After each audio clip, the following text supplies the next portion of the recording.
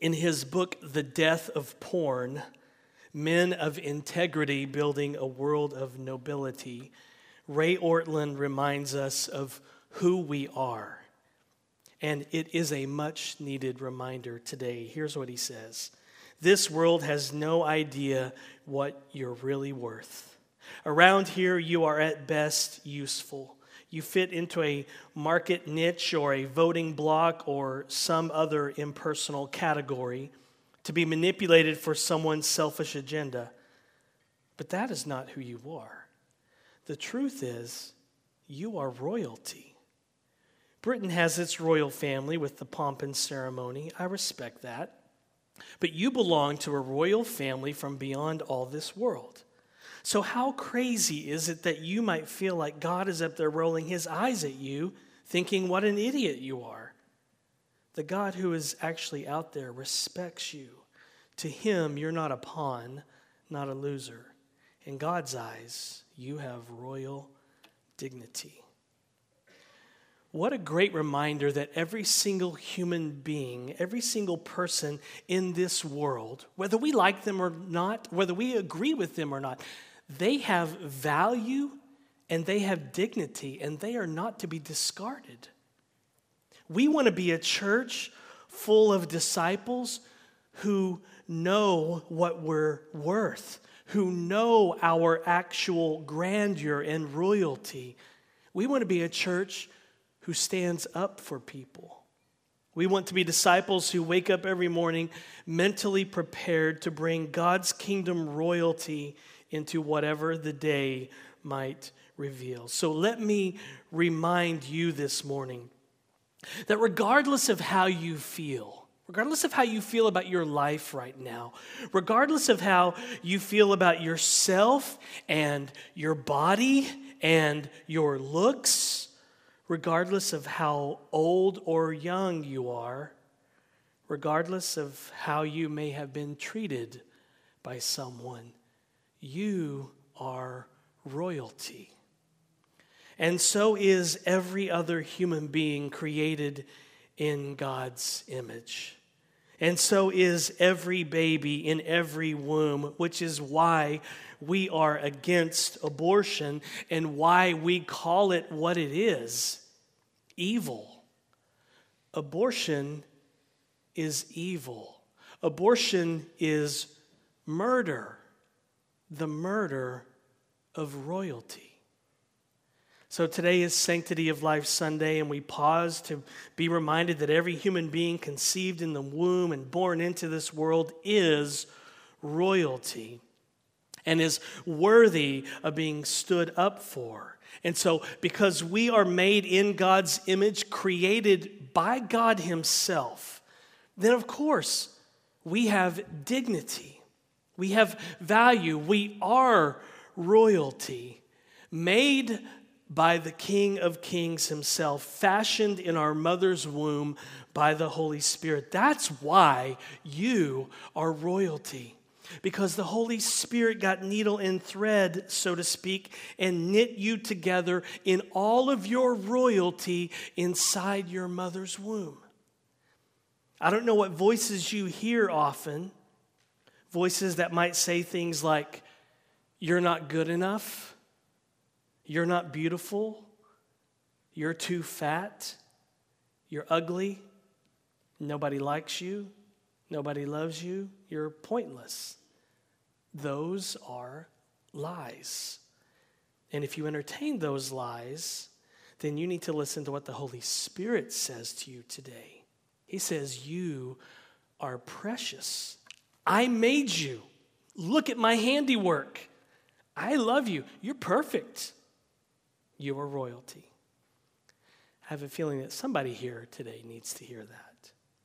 So turn in your Bibles to Genesis chapter 1, you royal sons and daughters of the King. In order to understand what it means to be made in the image of God, to understand that we are royalty, we need to start at the very beginning. So Genesis chapter 1, beginning in verse 26, and hear the word of the Lord.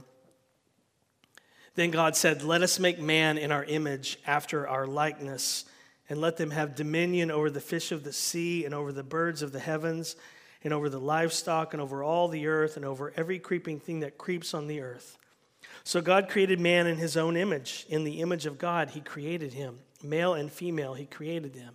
And God blessed them, and God said to them, be fruitful and multiply and fill the earth and subdue it and have dominion over the fish of the sea and over the birds of the heavens and over every living thing that moves on the earth. So right at the very beginning of the Bible, this is important. Right at the very beginning of the Bible, we see that God puts his own dignity on every single person. Every single person that is conceived in the womb and born into this world has value because God is their creator. If God makes it, then it's good. That's how it works. He makes the rules, and rule number one is if God makes it, then it's good. It's very good. And that's why racism is evil. Because God loves and created all peoples, all nations, all races, all people groups of the world. God loves all races. They were his idea. People groups are God's idea. Multiple skin colors. That was God's idea. He came up with that. And it's good. Very good. And that's why we are against racism. It's why we are against any person being judged or treated differently or treated horribly because of the color of their skin. Racism says that only certain groups are royalty.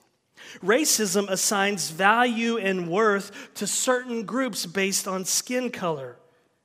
Racism denies that all human beings are royalty. Racism is a sin that is handcrafted and forged in the fires of hell by the devil himself. It's anti-gospel. It's anti-Genesis 1. And so God rolling up his sleeves and getting his hands dirty in the Garden of Eden and making mankind shows us that we are to value human life, the sanctity of life.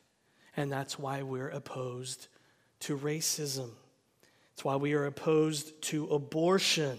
It's why we are opposed to killing innocent babies. It's why we are opposed to human trafficking. It's why we're opposed to slavery. Why we are opposed to pedophiles who prey on children.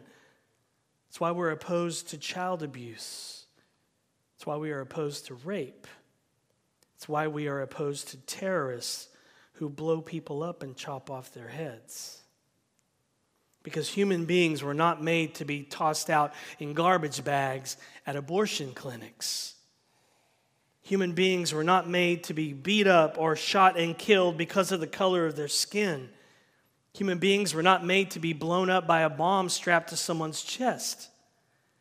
Human beings were not made to be physically abused by family members. Human beings were not made to be sold into the various slave markets that are out there today. Human beings have value and worth and dignity because they are images of God himself. And that's why what happened on the sixth and final day of creation is one of the most important things in the Bible. It's what our world needs to understand today. We need day 6 of creation. If people could come to grips and understand what day 6 of creation means, it would cure a lot of our ills in our society today. The sixth and final day of creation is one of the most important things in the Bible because Genesis 1 gives us new eyes, gospel-centered eyes to see people correctly. Think about that. God is teaching us how to view one another in Genesis 1, how to think about one another, how to treat one another, including and starting with people we dislike and disagree with. I mean, how about that? Listen, if you struggle, if you dislike someone, when you think of them, you should read Genesis 1 to get recalibrated on who they are. Now, of course, we all have our own ideas about people that we dislike and disagree with, and they're usually not good ideas, are they? Or at least to us they are. we, of all people, feel justified in how we see others, especially those we dislike. But can we really trust our hearts?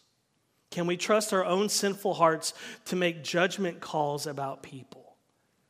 The answer is no, and that's why God gave us a record of what happened on day 6 in order to be a voice, to be the authoritative voice outside of us, to give us eyes to be able to see each other correctly.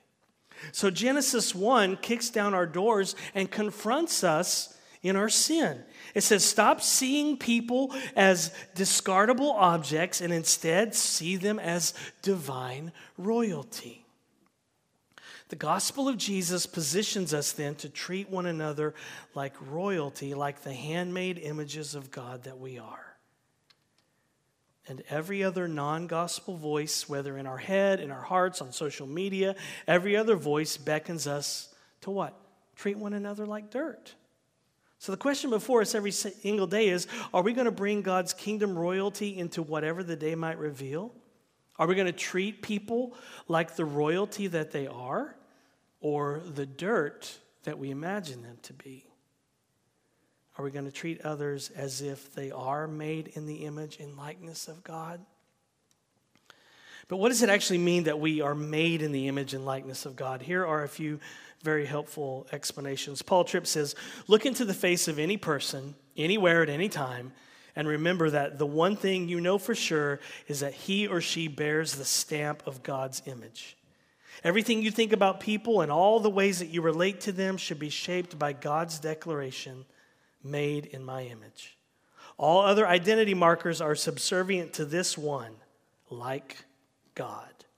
There is no more basic thing that you could say about every human being that has ever lived. So, to be made in the image of God means that we are like God. Now, we are not God. We will discover that in a couple of weeks when we start a new preaching series on the attributes of God. We are not God, but we are like Him.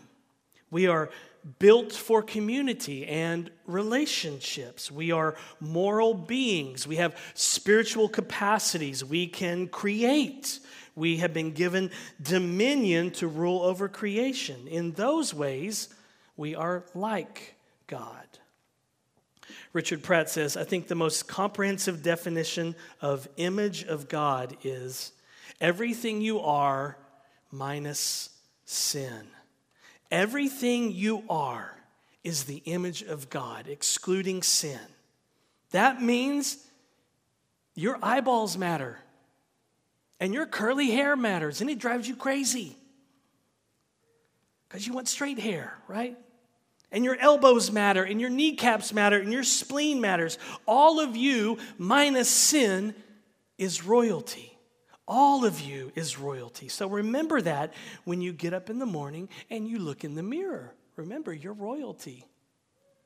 And when you get up in the morning and you look in the mirror, what do you typically think? You think to yourself, wow, I look good. We don't do that, do we? We think, wow, I look terrible. I look rough.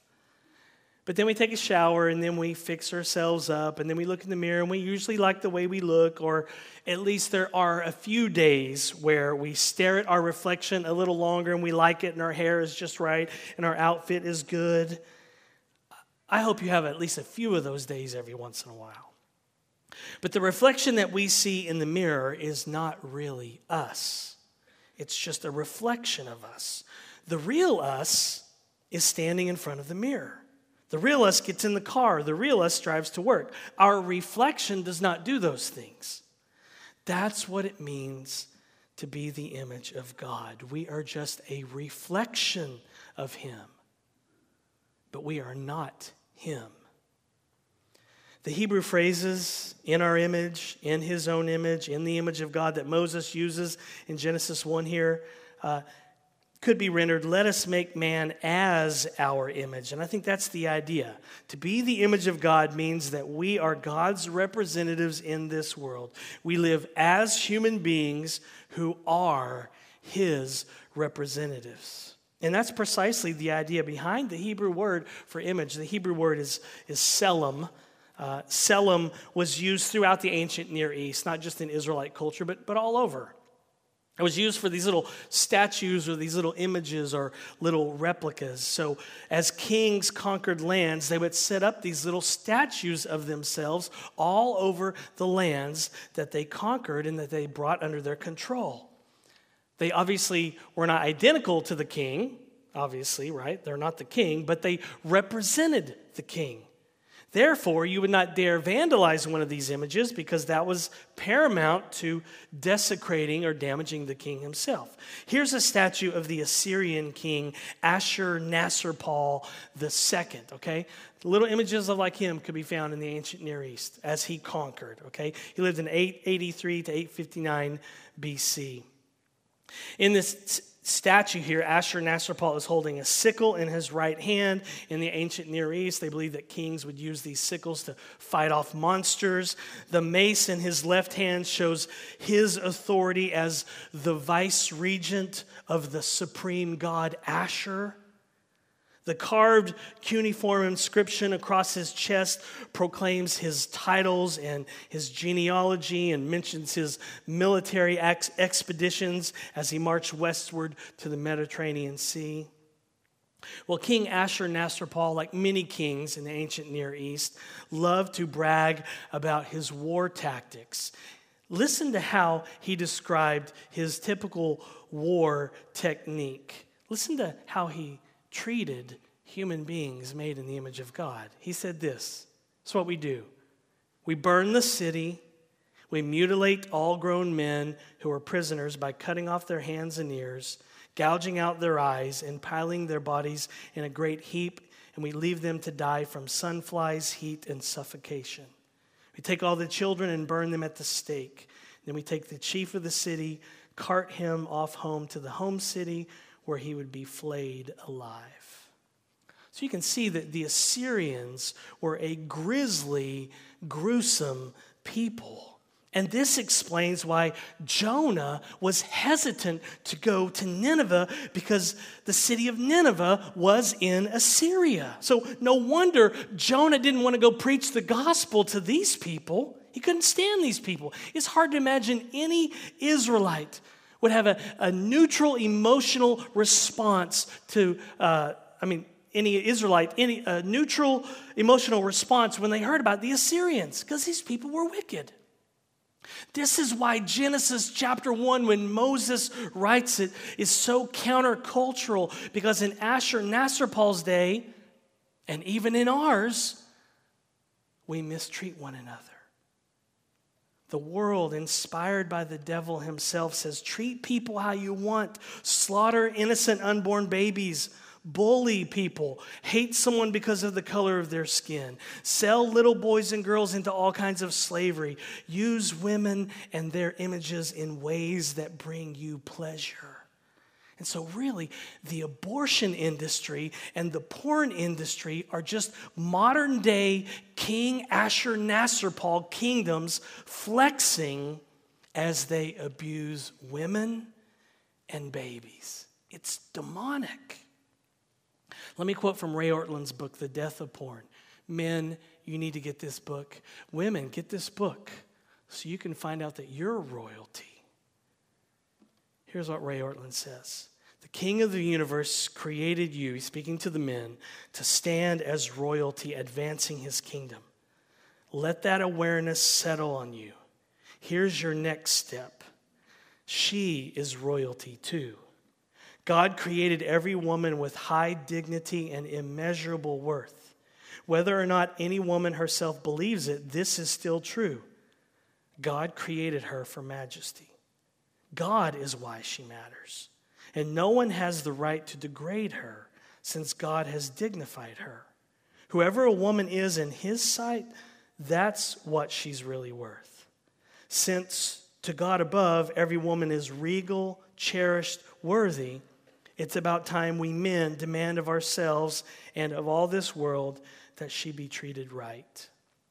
Genesis 1:27 surprised everyone. It was God speaking into our abusive world with a bold claim. A woman deserves all the respect any man deserves because she is created in God's image as much as any man. Okay, now we're ready to understand what porn really is. Porn is Satan recruiting us to degrade a woman into the opposite of who she is, from royalty to slavery. Satan hates women. Okay, now we're ready to understand what porn really is. Porn is Satan recruiting us, men, to degrade a woman into the opposite of who she is, from royalty to slavery. Satan hates women.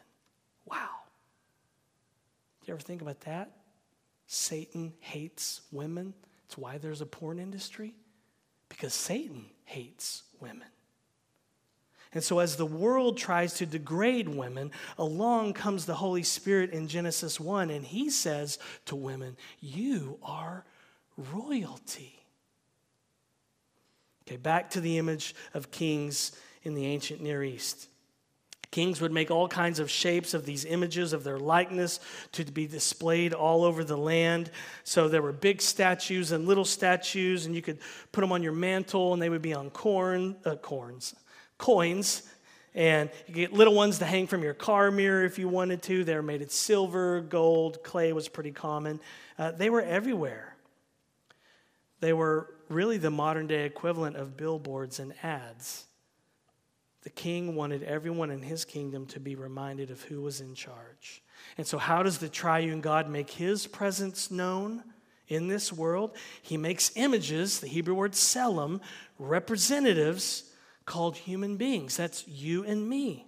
And we have been placed here all over the earth to represent the triune God, to represent our Creator, to represent the sovereign Lord and the King of Kings. And so, contrary to King Ashur-Nasser-Paul II, and even contrary to Jonah, every human being conceived in this world has value and is a representative of God, whether they believe in Jesus or not. The glory of the divine image extends to every single human being. Old Testament scholar Bruce Waltke says, in the ancient Near Eastern text, only the king is in the image of God. But in the Hebrew perspective, this is democratized to all humanity. That's what it means to be made as the image of God, is that we represent or we image forth God in this world. So every single human being is made in the image of God. Not just God's children who are united to Christ by faith, but all human beings, even the ones that really bother you and the ones that you wish you could do something to them. They're made in the image of God too. Now notice we aren't made in the image of a chimpanzee or a bird or a little beetle. We did not evolve. Why? Because those things are too small. They're too insignificant. We're not even made in the likeness of Saturn, Jupiter, or the entire universe, because all those things are too small to describe who you are. You are the image of God. You are royalty, and that should floor you. You are not God, but you are the image of God. And when you look in the mirror and you don't like what you see is the image of God, a created being who is made to be a representative of the living God in this world. And that kind of changes how you feel about those wrinkles and love handles, isn't it? You have value, you have splendor, you have worth because the triune God made you. Not because of what somebody else says about your body, not because of what you feel about your body, but you have splendor and value and worth because of what he says, because he's the one who made you. Every human being has value and worth of a king, the King of Kings. Not just any emperor or king or queen, but the King of Kings, Jesus himself. And that ought to change the way we treat one another and change the way we talk to each other. I was convicted as I was preparing this sermon this week because I've been sick this week and I was a bit crabby with my family. I want to be honest with you. And the Holy Spirit was reminding me, I was like, do I have to preach this passage? I haven't treated my family well. The Holy Spirit was reminding me that I need some heart surgery done in this area. Every human being is the image of God. But think about how we treat one another. Think about how we treat our brothers and sisters, our spouses, our coworkers, people in our family. Think about driving through that roundabout, and think about when that representative of God doesn't drive through the roundabout the correct way. Think about being in the 20 items or less line at the grocery store, and here comes a representative of God who shows up with 30 grocery items. What do? Do we think to ourselves, well, looky there. There's a representative of the triune God. There's a glorious image of God, and they just cut me off in the roundabout. They have such value. There's a glorious representative of the triune God, and they are breaking grocery store etiquette, but they are royalty because they are made in God's image. Praise the Lord. We don't do that, do we? What do we usually say? Well, we can't say it in here, can we? We probably mumble something on our breath like the dad on A Christmas Story. Right?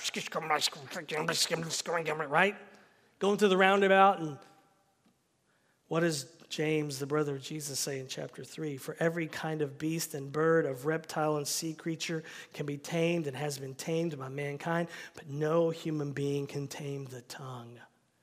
It is a restless evil full of deadly poison.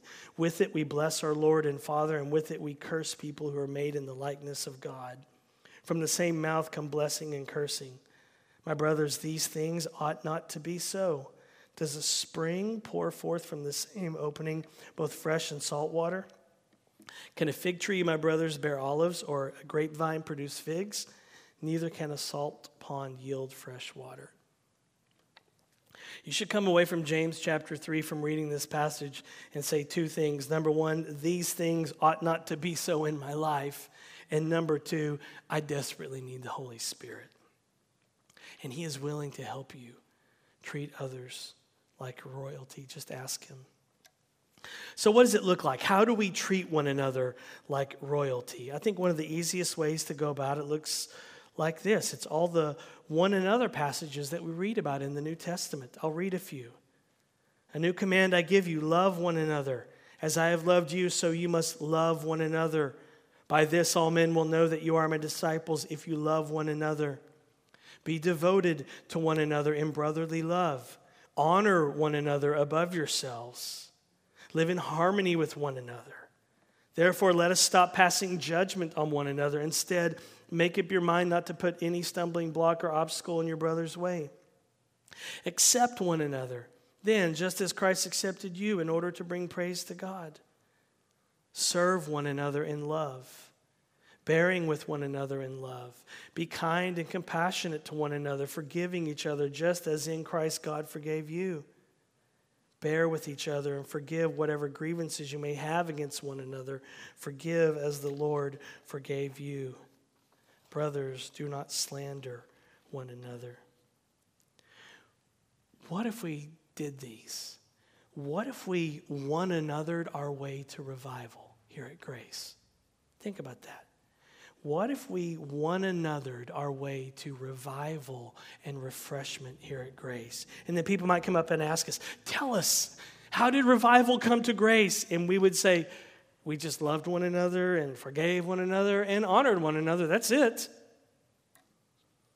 All the one another's in the New Testament are one way that we can treat one another as royalty. Now, instead, we tend to do the opposite, don't we? We scrutinize one another, pressure one another, embarrass one another, corner one another, interrupt one another, defeat one another, sacrifice one another, shame one another, marginalize one another, exclude one another, judge one another, run one another's lives, and confess one another's sins. So it's true. None of us have treated people perfectly. None of us have treated people like the royalty that God says they are. We've all sinned in many ways. Hurtful words, actions. Only Jesus lived perfectly. So we have to let the law expose us, and then we have to run to Jesus. He lived a perfect life, and he treated everyone as royalty. And when we look to him by faith, he credits us with his "I never sinned, and I always treated everyone as royalty." He gives that to us. He went to the cross joyfully because we aren't perfect. As Preston Sprinkle says, the joy of being reconciled and reunited with his image-bearing masterpieces turned enemies who deserve wrath, not forgiveness, justice, not grace. Joy for you is what kept Jesus going. Through every slash of the whip, every pound of the nail, every agonizing breath, every shameful insult hurled from the mouths of his beloved enemies, it was for Jesus' stubborn delight set before him that he endured the cross. The ingenuity of the Persians, the barbaric fine-tuning of the Romans, the wood, spikes, hammers, splinters, and crown of thorns picked from a garden are all woven into the tapestry of grace as the only fitting way to capture God's love for his image bearers. This is why you can't make God love you. God loves you because of God. God acted in Jesus out of his own freedom to descend into a feeding trough and spread his arms across the splintery beam of wood. It was Jesus' declaration, "It is finished," that made God love you. And when Jesus declared, "It is finished," he meant it.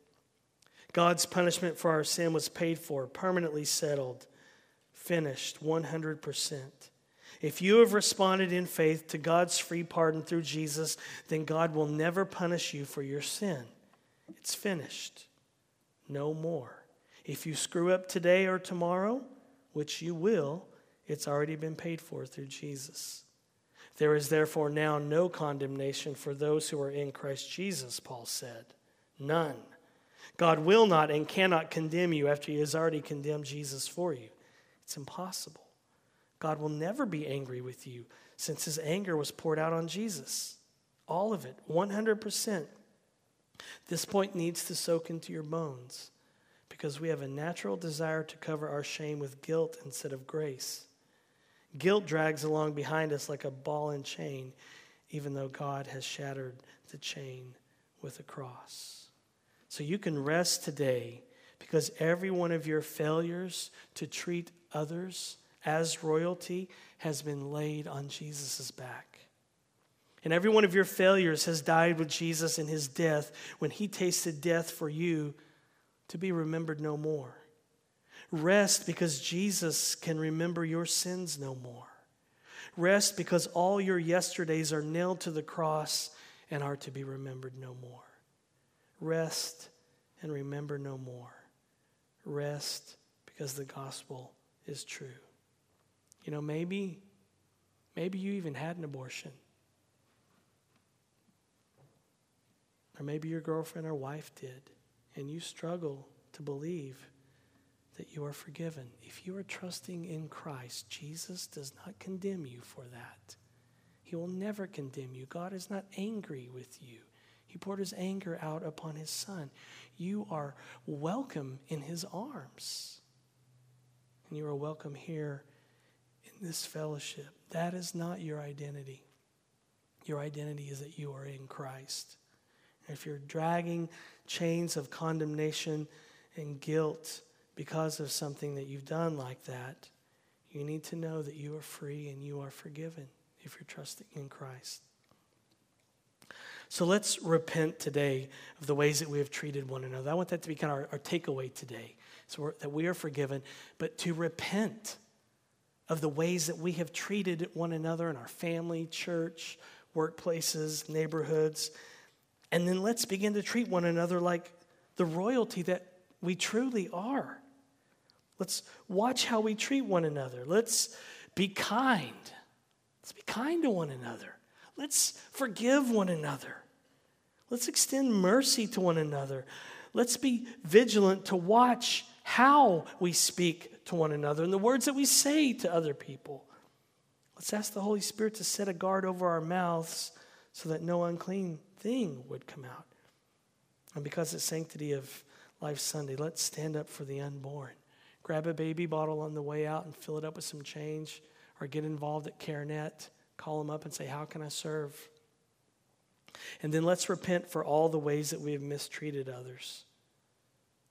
Let's repent for how we've treated our brother or sister, our spouse, our neighbors, our coworkers. What might happen if we began to treat one another as royalty? Maybe revival would come. What if we one anothered our way to revival? What if our kindness to one another led all of us to repentance? So here's what we're going to do. We're going to take a moment and pray before we sing. So the band's going to come up. There'll be a minute or two of silence, and they can start in on the last song whenever they want to.